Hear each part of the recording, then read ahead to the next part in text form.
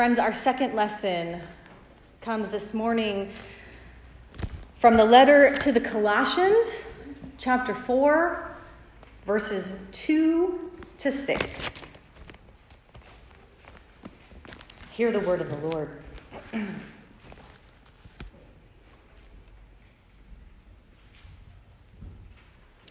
Devote yourselves to prayer, keeping alert in it with thanksgiving. At the same time, pray for us as well, that God will open to us a door for the word, that we may declare the mystery of Christ, for which I am in prison, so that I may reveal it clearly as I should. Conduct yourselves wisely toward outsiders, making the most of time. Let your speech always be gracious, seasoned with salt, so that you may know how you ought to answer everyone. Friends, this is the word of the Lord. Thanks be to God. Well, it's lovely to return after a nice long break. And so my sermon today is love God, love people, the end. Love God, love people, the end. There's obviously a lot more that we can say about this particular text, but at the end of the day, I want to be clear that this is really what Paul is up to in this letter to the Colossians. Love God, love people, the end. But here's kind of what I want to explore with us today for a little bit, because the real trick is that it's not always easy to love God, love people, the end, right? If that was something easy, we'd be living in a completely different culture, a completely different world. It's not easy. It's our call, but it's challenging. It's hard. It's all-encompassing. In fact, it's one of the hardest things that we will ever try to do in our lives is to love God, love people, the end. There's no clear recipe. There's no clear checklist. I wish that there was, but there's not. But there is, here in this letter, at the very end, this little invitation that Paul gives us. This little invitation to live in this particular way. And I want to kind of draw this large backdrop of what we've been seeing in this letter to the Colossians to just kind of help us get that picture of where we're going towards the very end of this text. Remember that Paul spends this entire letter helping people understand that it's not just about believing in Christ. Believing, actually, for Paul, is not at the end of the day the goal. Now, I know that that's complex for some of us that grew up in this Reformed tradition where, in fact, it's all about belief. But what Paul is really trying to help us understand is that it's about living in Christ. Living, actually, into this reality. Not just about principles, not just about teaching, but living in a way that firmly is embodied in this anchoring in the Spirit. Living in such a way that our lives are anchored in the Spirit of God. And anchored in the Spirit of the one who has chosen the universe from before the foundation of the world in love. You see, that's our whole reality.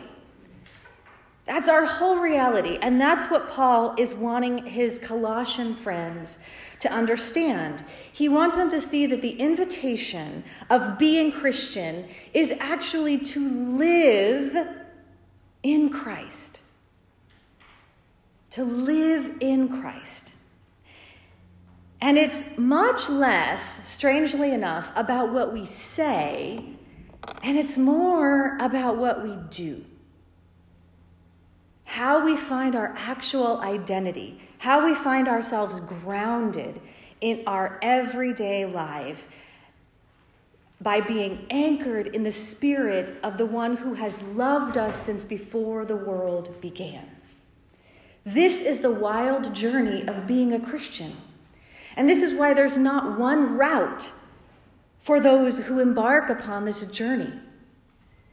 Because the invitation is to be anchored in that spirit of the person of Jesus Christ. And so when Paul gets to the end of this letter, he's kind of offering some suggestions, some guideposts, we might say, about how one might be able to engage in this invitation. If you were to take up his invitation, which was to live as a person who's anchored in the Spirit of Christ, how might you do that? And so when he gets to the end of the letter, he's offering some ideas. Here are some things that you might consider doing. He's throwing out some marks on the page about what it might look like to be Christian. He's not saying do this or else. Okay, that's not what Paul is saying here. He's saying let's assume that we're all anchored in this person of Jesus Christ, and here are some things that we might do if that were the case. And so I want to just kind of roll out some of the things that he's talking about here. In these first 3 verses, what he rolls out is this idea that we are anchored in our relationship with God. That we're anchored in our relationship with God. And I want to talk a little bit about that, just for a bit. The text that you have before you says, devote yourself to prayer, keeping alert in thanksgiving. Now this word devote, it can be a challenging word in the way that we currently understand it. It's really a working word. It's a word that has to do with practice. It's less about doing things sort of from the perspective of piety, and it's more about continuing to do things over a very long road.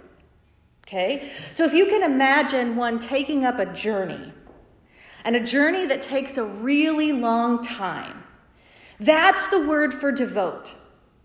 It's sort of this word that means hang in there for the long haul. And you can kind of get a picture of this because it's actually the same word that's used when the disciples are in the upper room. Remember after Jesus was crucified and they all had to hang out together, and it was before the coming of the Holy Spirit. It's at the very beginning of Acts, and they're in that room together, and it says they spent all that time together waiting. That's the same word that Paul is using here for devote. It has to do with hanging in there together over a very long haul, right? So when he's talking about devoting yourselves to prayer, it's not that Paul is saying there's sort of some magic piety that you can use and that will make your prayer life magical and robust and strong. Instead, what Paul is saying is that prayer life is about hanging in there over the long haul, right? Bringing all of the bad things, the challenging things, the hard things. And that's how we hang in there with prayer. We hang in there by being honest with our very hard things. Wow, we just had a rough family argument. Lord, help us. It's not going to change everything, but that's what it means to hang in there with prayer, to keep that posture of being open in our relationship with God in every situation that we're in. And that's the encouragement that Paul is giving to his Colossian friends. He's saying, hang in there, stick with it. Keep putting one foot in front of the other with your relationship with God. And then he connects it to something else, to a different idea. He connects it to this idea of gratitude. And I think sometimes in our culture, it seems like gratitude is sort of the luck of the draw, right? Some people get it and some people don't. Some people are in a situation where we assume that they have a lot to be grateful for, and other people are in a situation where maybe we assume that they don't. Or maybe we think it's easier for this person than it is for this person. But Paul says gratitude isn't related to those things at all, at least not when we're firmly anchored in this position of our identity being in Christ, he says that we have to look for gratitude. And that's the word that he uses. He says, be watchful. And it's actually the same word that was used when people were talking about keeping watch in the night. If you think about how they had to protect their cities and they needed somebody to actually stand and look out and make sure that there was nothing else coming in, no invasions. That's the word. Keep watch for gratitude. It's kind of a vigilant word. It's almost in a way a military word. But not in the sense that it promotes violence, in the sense that it promotes a sort of a vigorous watchfulness. You need to practice this, even when you're not in the mood for it. Even when it's not something that you want to look for, that is how you begin to continue to cultivate your relationship with God, is by practicing gratitude, by looking out for it. And gratitude is a funny thing. Gratitude is a funny thing because it's all related to our own particular posture, right? I mean, on the day when I had to go to the emergency room on that Saturday night because of that severe back throwout that I had, I was so grateful that I had somebody that I could call who could be here the next day, right? Who had contacted me and said, I've already prepared a sermon. I can be there for you. That's a funny way of having gratitude, of practicing it. But that's kind of the way that gratitude works. It's a vigilant perspective that takes one's own context into a situation and looks for the ways that we can actually be thankful. And as we grow that muscle continues to be easier and easier to find. And as we live in a world that just continues to seem like things are falling apart at the seams, or that maybe we don't know what the future holds for our children, being a grateful people does not mean that we turn a blind eye to those things that are going on around us. It doesn't mean that we pretend that those things aren't there, but we firmly decide to posture ourselves from a perspective of gratitude, because you know what that does? It opens us up to the world so that we can actually serve, right? It doesn't close us down, it actually opens us. So this commitment to the inner life is something that Paul is firmly fixed on. He really wants us, as he gets to the end of this letter, to pay attention to our inner life. Not to miss out on it, that we are invited into this relationship with God, all of us, and that we can continue to figure out how to practice that regardless of our circumstance. And then Paul goes into this other situation, the next few verses, where he talks about loving people. Loving people. And this is how he says it. He says, walk with wisdom when it comes to those on the outside, and buy up all the time with them. That's my translation of what he's talking about here. He says, make the most of the time, but the text is actually a marketplace text. And I don't know if any of you have been to Northgate lately. Raise your hand. If you've been to Northgate, and you know how, I don't know if you fell for this, I did. So, you know, they had the big sign that said that everything was 70% off at Macy's, but actually the small print said some things were 70% off. And so I was with Nicole. I thought, let's go to Macy's. We're going to find some new clothes for school, blah, blah. Of course, all the clothes that she wants are not 70% off. So I was like, forget it. Let's get out of here. But the idea is the same idea that Paul is talking about here, because what he's saying is that idea of when there's a deal in the marketplace, go there and gather it all up, right? Gather it all up. But he's changing it so that it's not about things, it's about relationships. And Paul does this all the time. That's one of the reasons why it's so hard to read him, is because he's using metaphors from the culture. It's almost like he's this colloquial pastor who's kind of always grabbing metaphors that are from different people's contexts. And so you can imagine if he was in Seattle, he would go, the way that things are happening at Northgate, how everyone's getting every deal that they can out of there, that's how you should be in your relationships. Go out there and get everything you can. When you see those people that are around you that maybe you don't connect with, those are the ones that you should be investing in, like there's a special deal to hang out with. Right? It's kind of a mixed metaphor. But that's kind of what he's talking about here. He wants this church in Colossus to know that they can interact and spend time with the people around them. They're not to be isolated, but they're to be engaged. And then this next amazing verse that says, let your speech always be gracious, always, always, always, at every time. And it's an extra always. Always, he says. And let it be seasoned with salt. So he's using another metaphor there. He's just grabbing metaphors from all sorts of different places within the culture. Seasoned with salt, answering everyone, so that you might know how to answer everyone. Now, these are two ideas that I want to suggest have been sort of lost to us.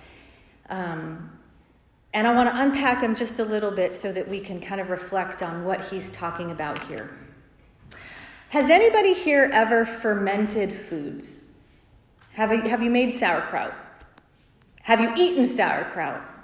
Have you eaten sauerkraut that maybe your parents made? Do you remember the smell of making sauerkraut? My mother-in-law, her father is from Germany, and she always talked about how she can't eat sauerkraut because she grew up with the smell of it all over her kitchen, right? Because the way that people learned how to prepare their foods was to add salt. Now, how much salt do you add when you're fermenting? There's no recipe. Right? There is. You can look it up online and there's a recipe. But when you talk to people who did it their whole lives, there's no recipe. You look at it. You shred the cabbage or whatever. It doesn't have to be cabbage. It could be something else. You shred it. You look at it. You add the salt. You put more vegetables down. Add the salt. Put more vegetables down. Add the salt. Right? And it becomes this art of how it is that you season the food. And that's the idea that Paul is accessing here. He's saying, let your words be seasoned with salt. That doesn't mean salty, like they should hurt somebody. It means that they should be artfully prepared with this skill of being able to enter into something so that what? So that it can be preserved, so that it can last, so that it can become changed. If you start out, I just, do a YouTube on sauerkraut or something like that. It's really fascinating. I've made it lots of times, and it's so interesting to see how it changes, right? It starts out as this really intense, crunchy cabbage, and then by the end of a few days, you actually have this sort of mellowed vegetable that's not soggy. It's still actually very crisp. It's intact, but it's been changed. It's actually been improved. And that's what the process of seasoning with salt can do. It can actually improve something, not by changing it, by turning it into something else, but by working with its very structure to improve something. And Paul is inviting us into that art form. Learn how to come alongside others to improve them. Don't change them, but how can you augment who they are? So that they can be preserved, so that they can last. And lastly, this one thing where he says that we might know how to answer everyone. Answer is a really wonderful word in Greek. It's not a very great word in English. In our way of understanding answer, we think of it as the answer to a problem, right? So there's one answer. And if our high school students, or we do have some high school students in here today, but our middle school students or high school students were here, they would help us to know that answer can actually create a lot of anxiety because you're always worried, am I going to get the right answer? Right? And that's sort of a function of the way that we practice education. But were you to look back at the way that answer was understood in Greek, it was actually something different. It had to do more with this Socratic method of reasoning something out. So the word answer actually is the same sort of word as to go on a journey, to reason something out together. Not to declare a solution, but to actually come together to find a new answer based on these two folks who have come into conversation. To know how to answer somebody in the first century is to know how to enter into conversation with them. To know how to enter into conversation with them. So friends, how do we enter into conversation with those around us?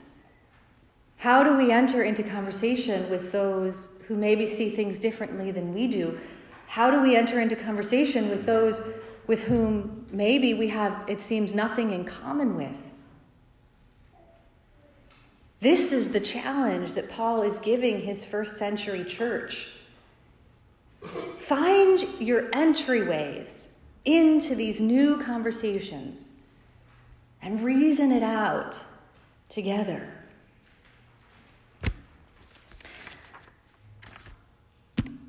I want to close with something that I had the chance to be a part of while I was away.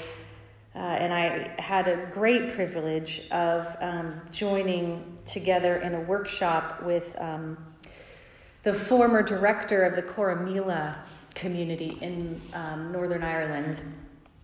He's now the poet in residence, or he was the poet in residence for Corrymeela, and he's now a freelance poet. His name is Pádraig Ó Tuama.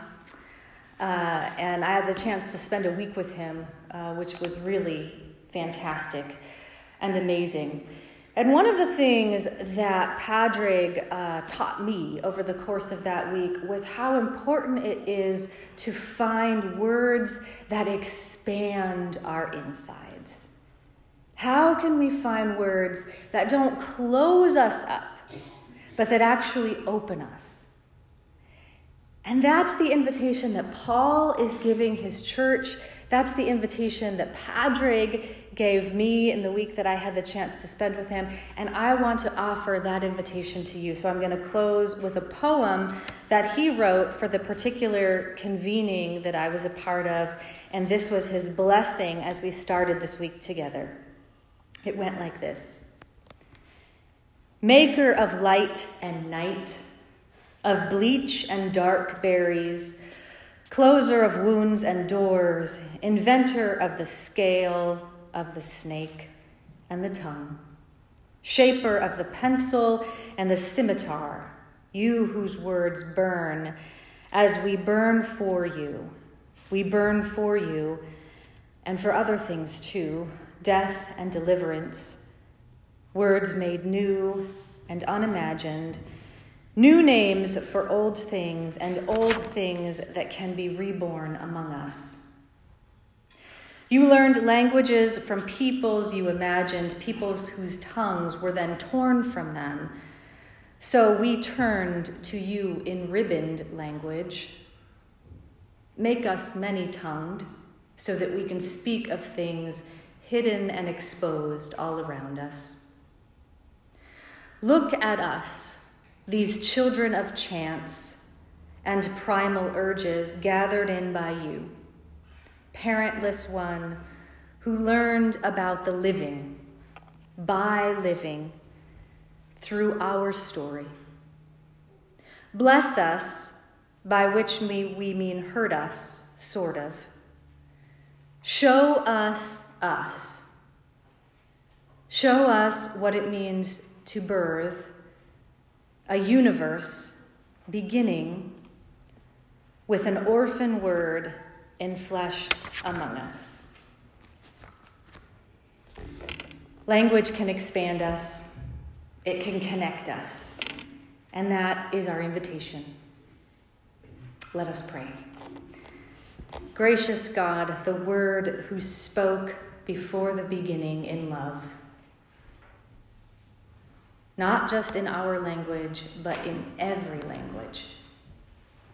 Open us up to you in all parts of our lives, in everything that we do, so that we may know how to interact with others, to be seasoned with salt, to know how to answer, by which we mean journey together.